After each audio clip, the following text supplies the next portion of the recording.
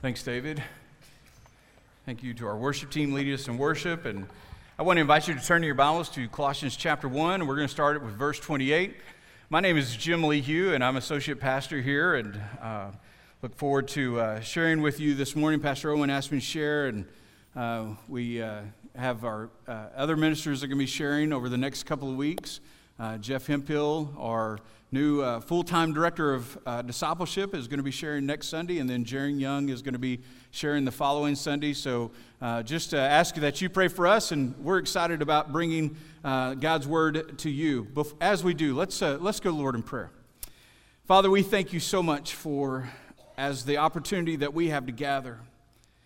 God, I pray that this would not be a time that we look at on our weekly calendar, that we know this is where we're going to be. But God, I pray that this morning is an anticipation that we have the opportunity to be able to worship you, to be able to read your word, to be able to be together as a body of Christ, to pray with one another, to encourage one another. And I pray that this morning the words that you share through Paul, God, would speak to our hearts. Lord, we love you and we give all of these things to you, and it's in your holy name we pray. Amen. Well, look with me at Colossians chapter 1, verse 28, and we're going to read down through chapter 2, verse 5. We proclaim him, warning and teaching everyone with all wisdom, so that we may present everyone mature in Christ. I labor for this, striving with his strength that works powerfully in me. For I want you to know how great a struggle I have for you, for those in Laodicea, and for all those who have not seen me in person. I want their hearts to be encouraged and joined together in love, so that they may have all the riches of assured understanding, have the knowledge of God's mystery, Christ. All the treasures of wisdom and knowledge are hidden in him. I am saying this so that no one will deceive you with persuasive arguments. For I may be absent in body, but I am with you in spirit, rejoicing to see how well ordered you are and the strength of your faith in Christ. As I read this passage from the Apostle Paul, there are some things that immediately come to mind about the Apostle Paul. We've heard things about the Apostle Paul being very intellectual, and sometimes in Scripture you can get that he was very harsh. In fact, in this passage, in these first few verses, you hear in that first verse there in verse 28, we proclaim him, warning and teaching everyone. And I think as we read this passage, I want us to kind of get an understanding of the heart behind what Paul is sharing here. Paul's never met those there at Colossae. And they don't know Paul. They know who he is, and Paul has every right to be sharing this letter. But I think that Paul is sharing with them out of a heart of deep love, of concern for them, and almost as if he is kind of, he's encouraging them, he's watching over them. You know, I don't think, we have a group of kids here that probably know nothing about handwritten letters. I grew up... Now, I've been here 16 years, so if I share a story that I've shared before, some of you are going to have to put up with me. Some of you are going to be like, okay, I heard it, and we'll move on. But I want to share this. I grew up out at Cal Farley's Boys Ranch out by Amarillo. My parents were house parents out there, and mom and dad took care of 24 boys in the dorm, and then us 4 boys, and so there was a lot of kids all the time. And one of the big deals about daily that happened was a mail call. Every evening after dinner, we'd come back to the dorm, we'd have muster, and that was where everybody would gather and check off, make sure everybody's in the dorm, nobody's run away, all of that stuff, and then they would pass out mail. And I want you to know that this was before the days of cell phones, of Facebook, of Twitter, social media, any of that. So it was a big deal to get a letter, because how you were going to speak to a girl was through a letter. And guys, I want to tell you, and maybe this was just where I grew up, I don't know, but girls would send letters. And my dad had a little office between our apartment and the dorm, and there were times where his office would reek of perfume. What would happen is these girls would write letters to these guys, and they would just douse it in perfume, and you'd carry the mail, and you couldn't get the smell off your hands and all of that, and I mean, it just kind of got downright, disgusting when you think about it. But mail call was a big deal, and getting letters. And I remember the day I graduated high school. I was 17 years old, and I think about Lincoln now, and he's at the age where I left home, and I'm wondering, would he be ready, all of that stuff. And as I left that day, I drove to Tulsa, and I found a little place for $40 a week, a little studio apartment. And I started working that summer, found a construction job to work, and then at nights, I didn't have anything to do but work, and I didn't have any bills, so I thought, well, I might as well work and make money, and I didn't know a whole lot of people, and the people I did know, they were busy with their lives, so I worked at JCPenney in the evenings, and I'll never forget, I turned 18 that September, and I remember thinking, I got back to my place and thought, well, this is kind of a bummer, I guess this is what being an adult is all about. You're by yourself, you get there. And I'll never forget, I had a letter from my dad. Now, nobody knew where I lived except my employers and my parents. And, guys, we didn't have the opportunity to immediately call our parents or anything like that. I remember calling my dad. Anytime I called my parents was a collect call, okay? Anybody, okay? Starting to remember people's minds, of remembering what it was like. I remember going to a Chicago Cubs game and calling my dad in the 7th inning, Dad, we got to listen to Harry Carey sing. But I called him collect. So anytime I called my dad was collect. And I'll never forget that night, I got a letter from my dad. And my dad, I never knew him to write a letter to anybody. I saw him, he had to fill out reports, and a lot of times they were discipline reports and all that stuff. I would see him, and his handwriting looked like chicken scratch and all of this stuff. And I'll never forget, for my 18th birthday, I received a letter from my dad. And what he shared in there, here's the thing. I wish I still had that letter. At 18 years old, I didn't know the value of that letter. But what I saw in that letter was my dad loved me, and he cared about me, and he wanted the best for me, and he was cheering me on. I get from Colossians here, from the Apostle Paul, even though he had never met the Colossians, he's cheering them on. He wants to encourage them. And I felt like after reading that letter, I didn't care what happened. I thought I could conquer the world knowing that my dad had my back, and knowing that he had sent that letter. And I think about Paul as he writes to the Colossians here, that he deeply loves them. He loves what he hears about what's taking place in their lives. He loves what he hears about taking place among the believers there at Colossae. And not only that, he loves them, but he also has a concern for them. He's concerned for maybe some of the things that they might be hearing that are kind of trickling its way into the New Testament church. You see, Paul had never been there, but Paul, when he was in Ephesus, had been preaching the gospel and had the opportunity to send Epaphras to Colossae, and that was about 100 miles away. And so this was a planted church, basically a church plant there in Colossae, and Paul is still wanting to encourage them. And I think about So I look at down through this passage, and I look at verse 5 when he says, "For I may be absent in body, but I am with you in spirit, rejoicing to see how well ordered you are and the strength of your faith in Christ." Paul is really concerned for them. He loves them, even though he's never met them. He's wanting to be there for them. Now, this was probably wrote about AD 60. During Paul's first imprisonment there in Rome. So Paul is confined to prison, the same place where he wrote the prison epistles there, Ephesians, Philippians, Philemon. And although he didn't personally begin their church there at Colossae, he's got this huge concern for them. And Paul encourages the church in Colossae here to grow in maturity, reminding them about the beauty of who Christ is, reminding them the power of the gospel, and urging them to be the church that God's called them to be.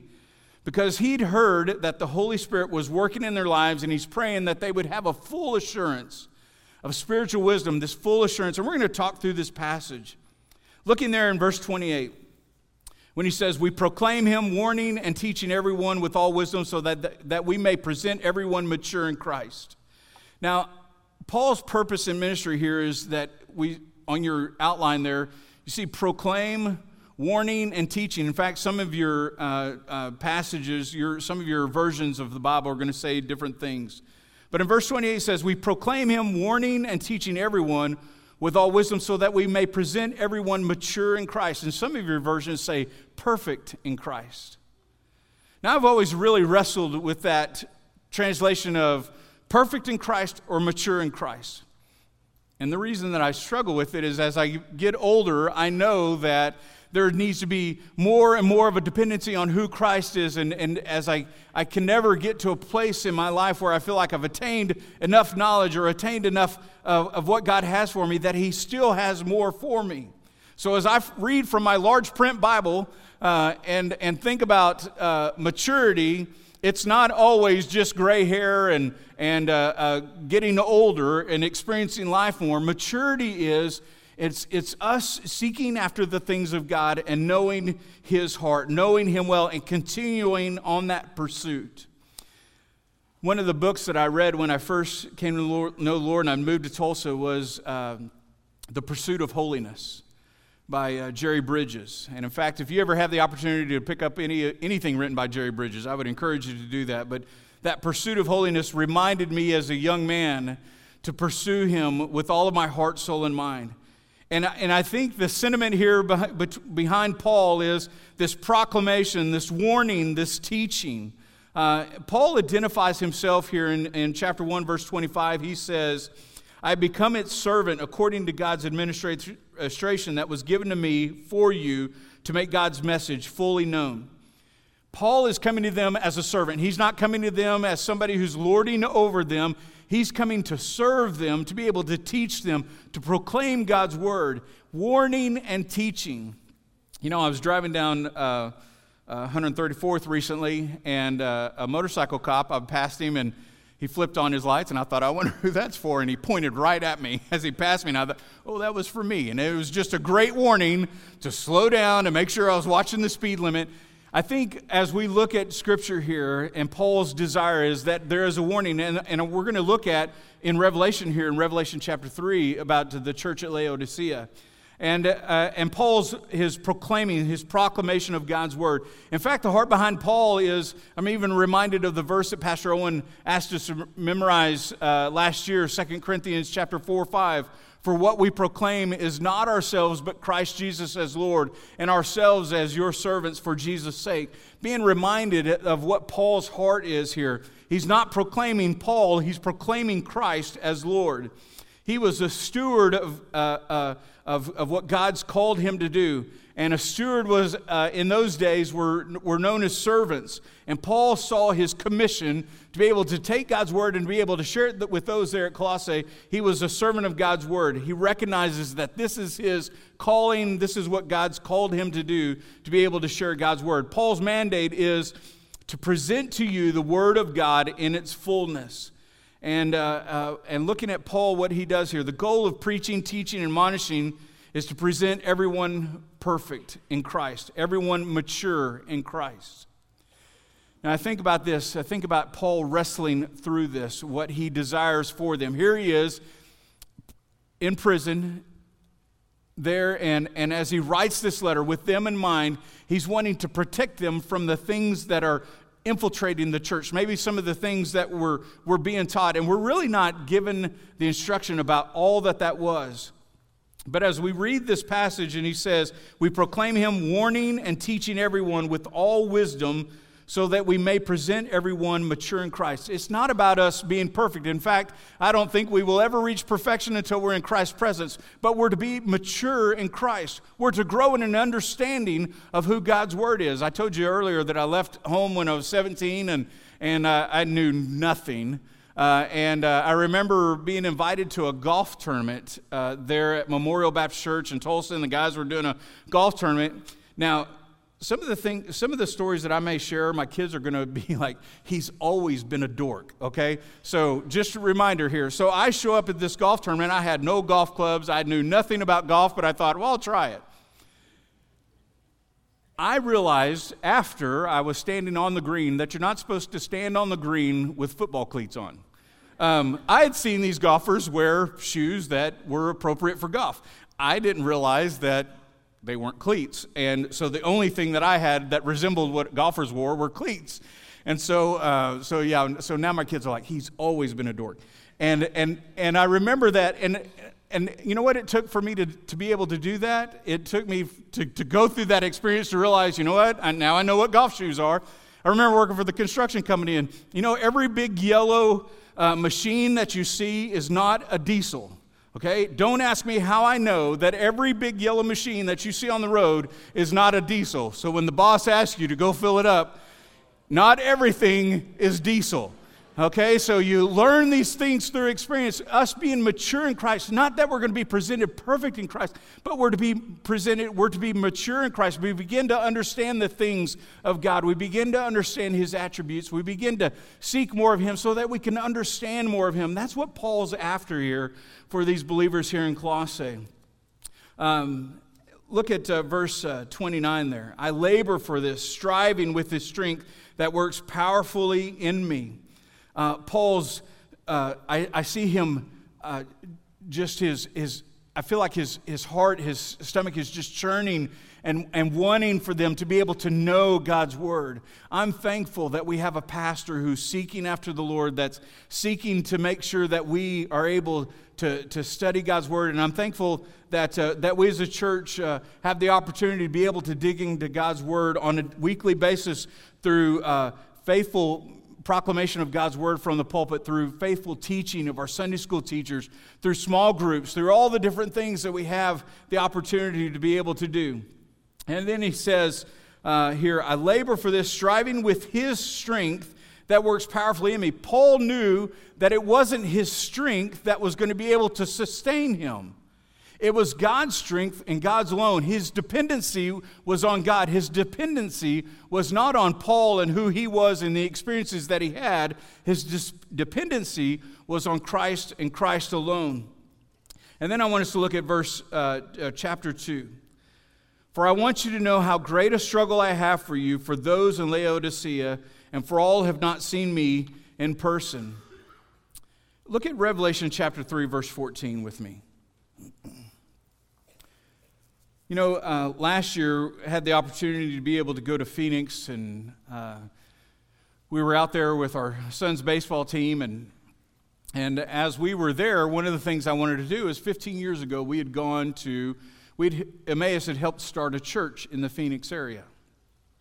So I wanted to visit. So Kenny Noble and I went over to visit this church. Well, it's no longer there. It's another church that's completely taken it over and all of that.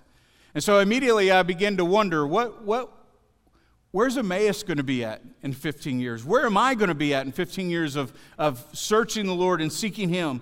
And here you see Paul when he says, I want you to know how great a struggle I have for you, for those in Laodicea, and for all who have not seen me in person. Why is Paul concerned about this teaching that could be infiltrating the church? And I think we find the answer through what we see about the church, written about the church of Laodicea here in Revelation chapter 3. In verse 14 it says, write to the angel of the church in Laodicea, the Amen, the faithful and true witness, the originator of God's creation says, to the church, I know your works, that you are neither cold nor hot. I wish that you were cold or hot. So because you are lukewarm and neither hot nor cold, I'm going to vomit you out of my mouth. Because you say I'm rich, I've become wealthy and need nothing, and you don't know that you are wretched, pitiful, poor, blind, and naked.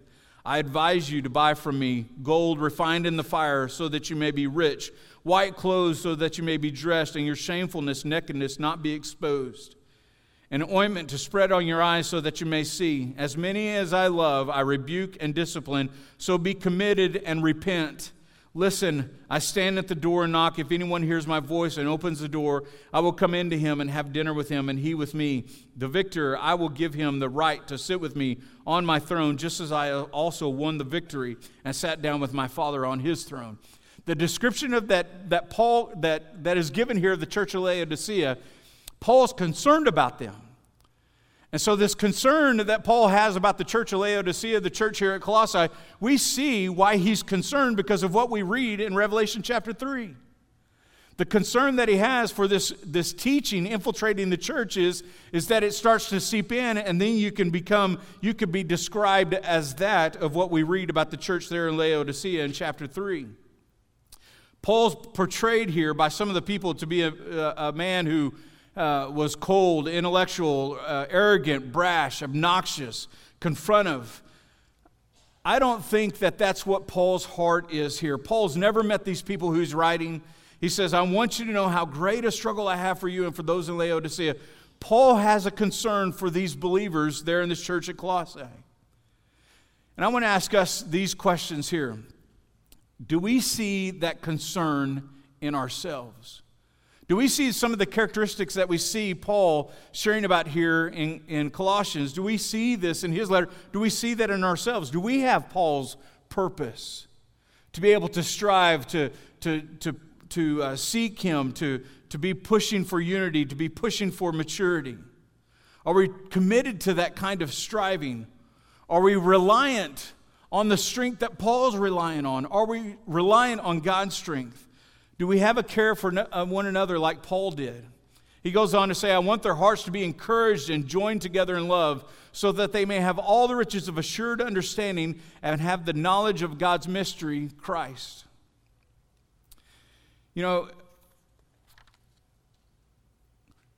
as Paul writes this, and he gets into Colossians chapter 2 and verses 1 and 2, we begin to see that he gives us some things here about this proclamation, this warning, this teaching. And he wants their hearts to be encouraged. He wants to see spiritual encouragement. So there on your outline, the next one is spiritual encouragement. You know, there's a saying that says, if you want to be disappointed, look at others. If you want to be disheartened, look at yourself. But if you want to be encouraged, look at Christ. And Paul's writing here, I want their hearts to be encouraged. How is it that we can encourage them? How is it that he can encourage them? And it's simply this, it's seek Christ. Seek after the mystery that has been made known. It's Christ. In verse 27, that mystery that's Christ in you.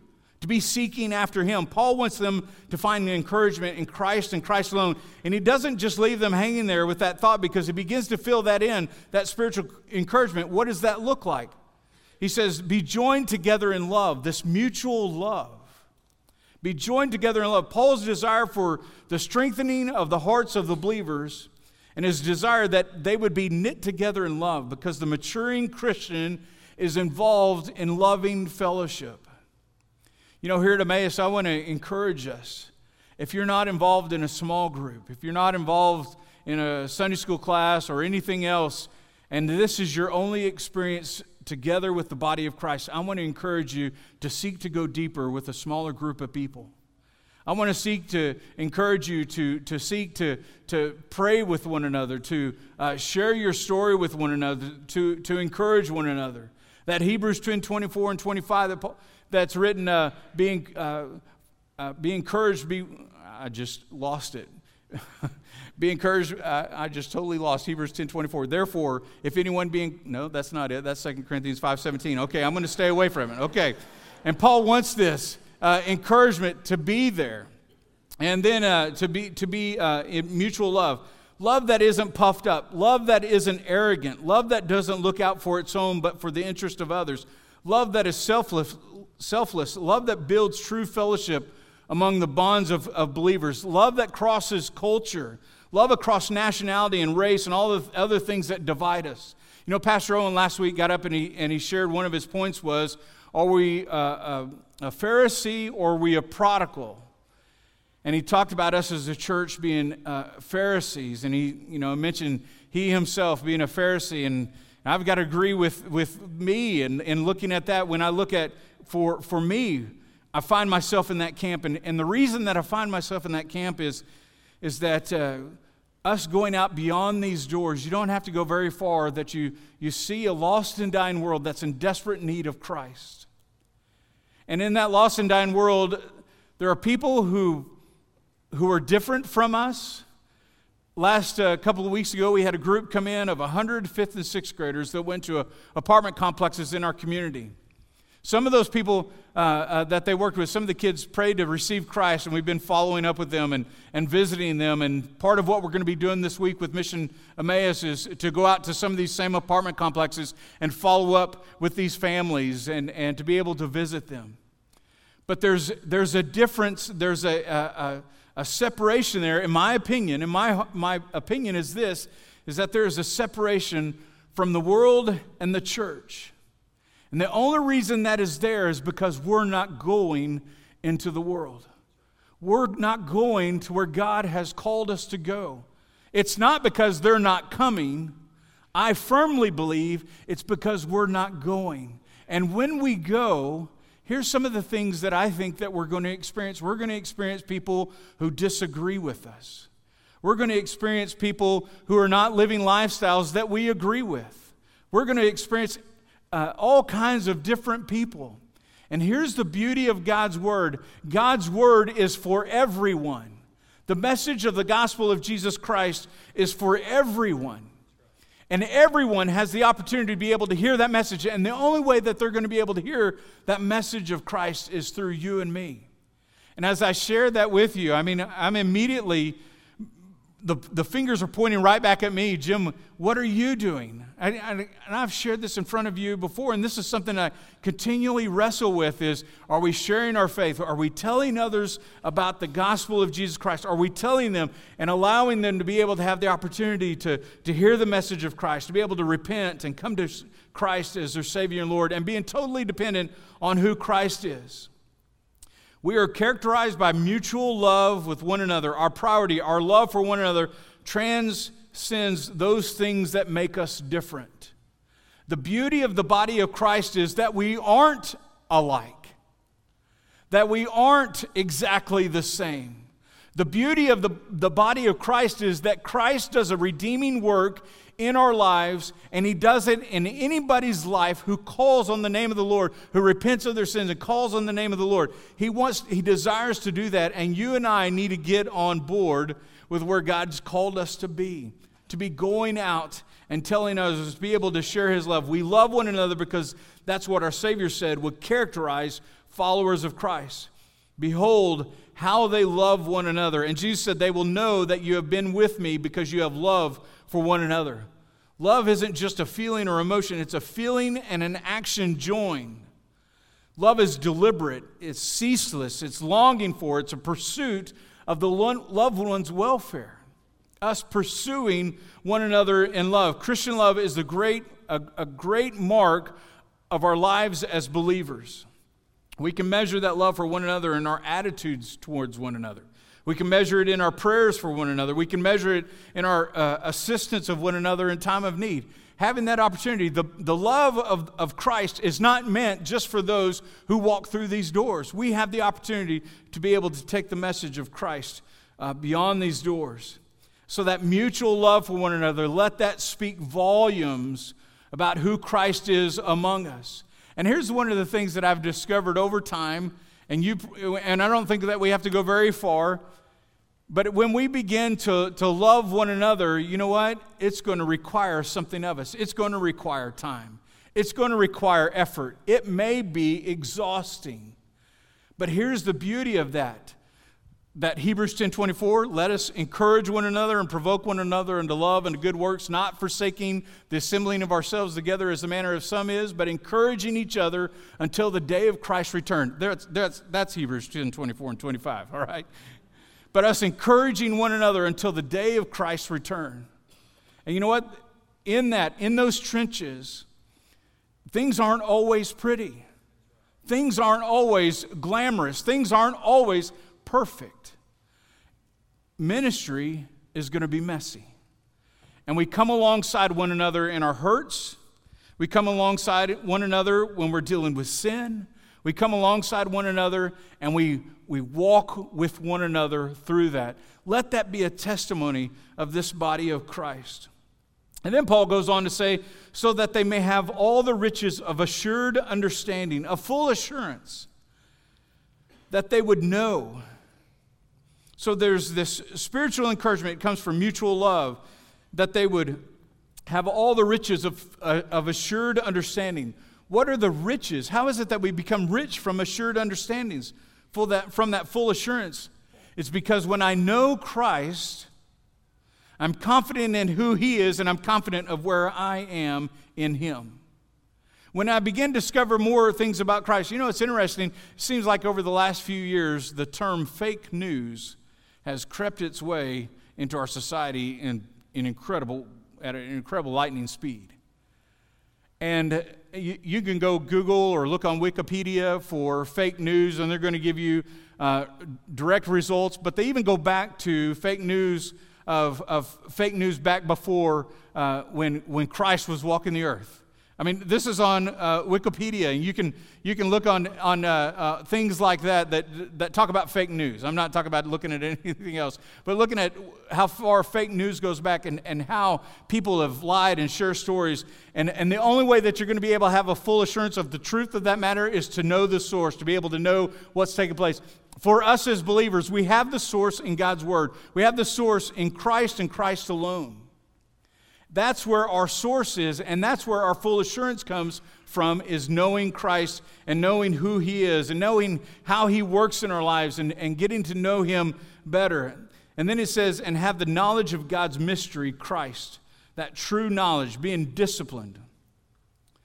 That true knowledge, knowing the mystery of Christ. How is it that we're going to have full assurance? Is for us to be able to have a true knowledge of who Christ is.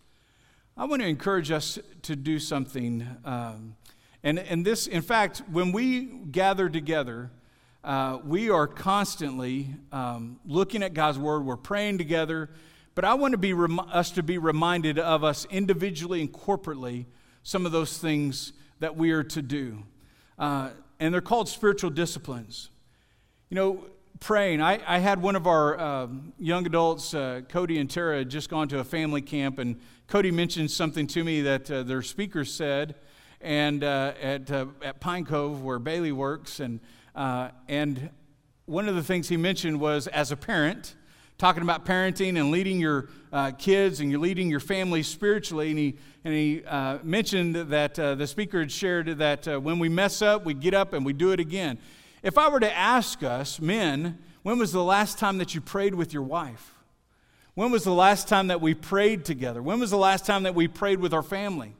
And we allow that shame to kind of consume us, and we allow that to be able to control us instead of, you know what? I'm just going to try it again. If I'm going to mess up, I'm going to keep going again. And those spiritual disciplines. So when we talk about these spiritual disciplines, I don't want you looking at this, well, I'm just not very good at that. I don't want you looking at this as, well, this isn't really for me. I don't know how to do that. I want you to know that as we look at these spiritual disciplines, they're to continue to try, to be able to continue to work on prayer, being able to pray alone, be able to pray corporately. Some of these spiritual activities are not activities. They're activities. They're not attitudes. Spiritual disciplines are things that we do. Reading God's Word. Being able to read God's Word for it. This passage, this book in Colossians starts with Paul and Timothy. And in 2 Timothy 3:16 it says, for all Scripture is given by inspiration of God, and it's profitable for doctrine, for reproof, for correction, and instruction in righteousness. I want to encourage us as a church family to continue to dig into God's Word and see what it has for you. And you may be saying, you know what, I don't know. Every time I start on that journey, I may read for a couple of days and I kind of get either bored with it or I kind of get lost in not understanding what God's Word is saying. I want to invite you on a simple journey with us as a church. Just this next month, we're going to be in Ephesians chapter 2. I want to encourage you for the next couple of weeks as Jeff and Jaron come up to preach, that you read Colossians chapter 2. And you continue to just read that and soak it in. And as they are able to teach on Sunday mornings, be able to maybe bring to light some of the things of what God's Word says. I want to encourage us to do that together. Read through Colossians chapter 2. In the month of August, all of our Sunday school classes, our adult classes, and our youth classes are going to be going through the book of Colossians chapter 3. And so I want to encourage us as a church family to dig into the book of Colossians, looking at Colossians chapter 2 and Colossians chapter 3. that's something I think that's very simple for us to be able to walk away from here being able to do. I remember after the tornado in 2013 and standing here in front of you as a church, and we were just, devastation was everywhere, and there was just a readiness to be able to fix something, to be able to get things taken care of. And I remember saying to everybody, just go out the door and find somewhere to go and be Christ, be a reflection of Christ wherever you do. And it wasn't a great plan. Now, it was a great overall plan, but it was not a great specific plan to be able to walk out the door and, even though all this devastation is there, really to not know what to do or not know what you could do. And so how is it that we came alongside and be able to help put people to work? Well, here, as we read God's Word, some of us, we walk out of here and we look at God's Word and we begin to think, I can get so lost in this, and I begin to not understand what it is that God's saying. And I just want to give you kind of a step here. You can look at it as these are your cleats, and you didn't know a whole lot about this. And as we read through Colossians chapter 2 and Colossians chapter 3, you're beginning to understand what it is. So I want to invite you, that's something simple that we can do. Yes, it's an activity, but my prayer is that this would allow us to be able, our hearts to be drawn to Christ. And what Paul's saying here to the church at Colossae, he's saying to us, praying, fasting, us being able to fast, fasting not just from food, but from electronics, from things that are consuming us, that are taking our minds off of who Christ is, that are allowing us to be able to fill our time filling those voids, and not with Christ, but with things, other things that are taking our time away from Him. Being able to worship Him, worshiping corporately, worshiping privately. What does that look like? Beginning to explore that and to see what that looks like for you. To be able to serve. Being able to serve together is probably one of the most incredible things that we have to do as a body of Christ, because we have the opportunity to be able to get to know one another. You get to know somebody that maybe is not in your Sunday school class. Maybe get to know somebody who's a different generation. I want to encourage this, and Pastor Owen's always encouraging us that we want to, across generational lines, we want to see our older and our younger to be able to be together, to be discipled, and to be able to build those relationships. And serving is a great way to be able to do that. There are all kinds of opportunities to be able to serve. And I want to encourage you to always ask, and feel free to ask, and we'll put these things in front of you, but for us to be able to serve together. And then the opportunity to be able to learn together, to be able to learn what God's Word is saying and what He has for us. This isn't about doing, but being like Christ, being with Christ. These are activities, yes. And I think sometimes that people can even get caught up in the activity consuming them, that they're more about the activity than they are about who it's for, and being able to understand it's about growing in our relationship with Christ. Disciplining yourself for the purpose of godliness is what 1 Timothy 4:7 says. We're not godly because we practice spiritual disciplines, because the Pharisees did that. These are a means for us to be able to grow in our relationship with Christ. There are means for us to be able to grow in godliness. Practicing these disciplines with the right motivation leads to us into a deeper relationship with Jesus Christ. So what's the heart behind what Paul is saying here? I see not somebody who's wanting to preach at them. I see a concern for this false teaching that could be infiltrating the church. And his concern is for them that they don't get sidetracked by some of the things that they're hearing, but they continue to stay focused on who Christ is and who Christ alone is. He says in verse 4, I'm saying this so that no one will deceive you with persuasive arguments. For I may be absent in body, but I am with you in spirit, rejoicing to see how well ordered you are and the strength of your faith in Christ. God desires for us to be in that one-on-one relationship with Him. He desires for us not to be stuck at the point of salvation when we trusted Christ as our Lord and Savior. He desires for us to be growing in our relationship with Him. And I've learned it too, and sadly I've learned it in my own life, that just because we have gray hair doesn't mean that we're more mature in Christ. Just because we're older in age doesn't mean that we have that we're more mature in Christ. I've met some of our young adults, some of our teenagers that have taught me more about who Christ is. And I just want to, this is a call for us as the body of Christ to seek Him, to pursue Him with all of our heart, soul, and mind. And no matter where you are on that journey of your relationship with Christ, that we're continuing to grow, we're continuing to mature in our faith so that nobody's going to be able to lead us astray. Nobody's going to be able to, and it's being bombarded at us on a daily basis. We're carrying around our phones with this information that's constantly bombarding us. We're scrolling through. We're clicking on the fake news. We're clicking on stories about that are taking us away from our focus on who Christ is. And I want to ask us to be intentional about seeking after the Lord our God and for us to be able to grow in our relationship with Him, us growing in maturity. Let's pray. Father, this morning as we come before you, Lord, I know that Paul's heart here is for the church there at Colossae, that they would be growing in spiritual maturity. God, I pray that for us here at Emmaus, that we would never be satisfied with where we are spiritually. God, I pray that there would be a thirst, a desire to seek after you with all of our heart, soul, and mind. And Father, there may not be that desire there because there's no relationship. Father, I pray that if there's anyone here that doesn't know you as personal Lord and Savior, Lord, that they would be able to repent of their sins, to be able to seek you, call on you to be Lord. Father, I pray that you just would be with us in these moments as we focus on you and our personal relationship with you. God, that as we walk through these doors, that we would be reminded of who you've called us to be, the church. That we wouldn't be sucked into what empty philosophies or deceit, but God, we would be seeking you. We love you, and it's in your holy name we pray.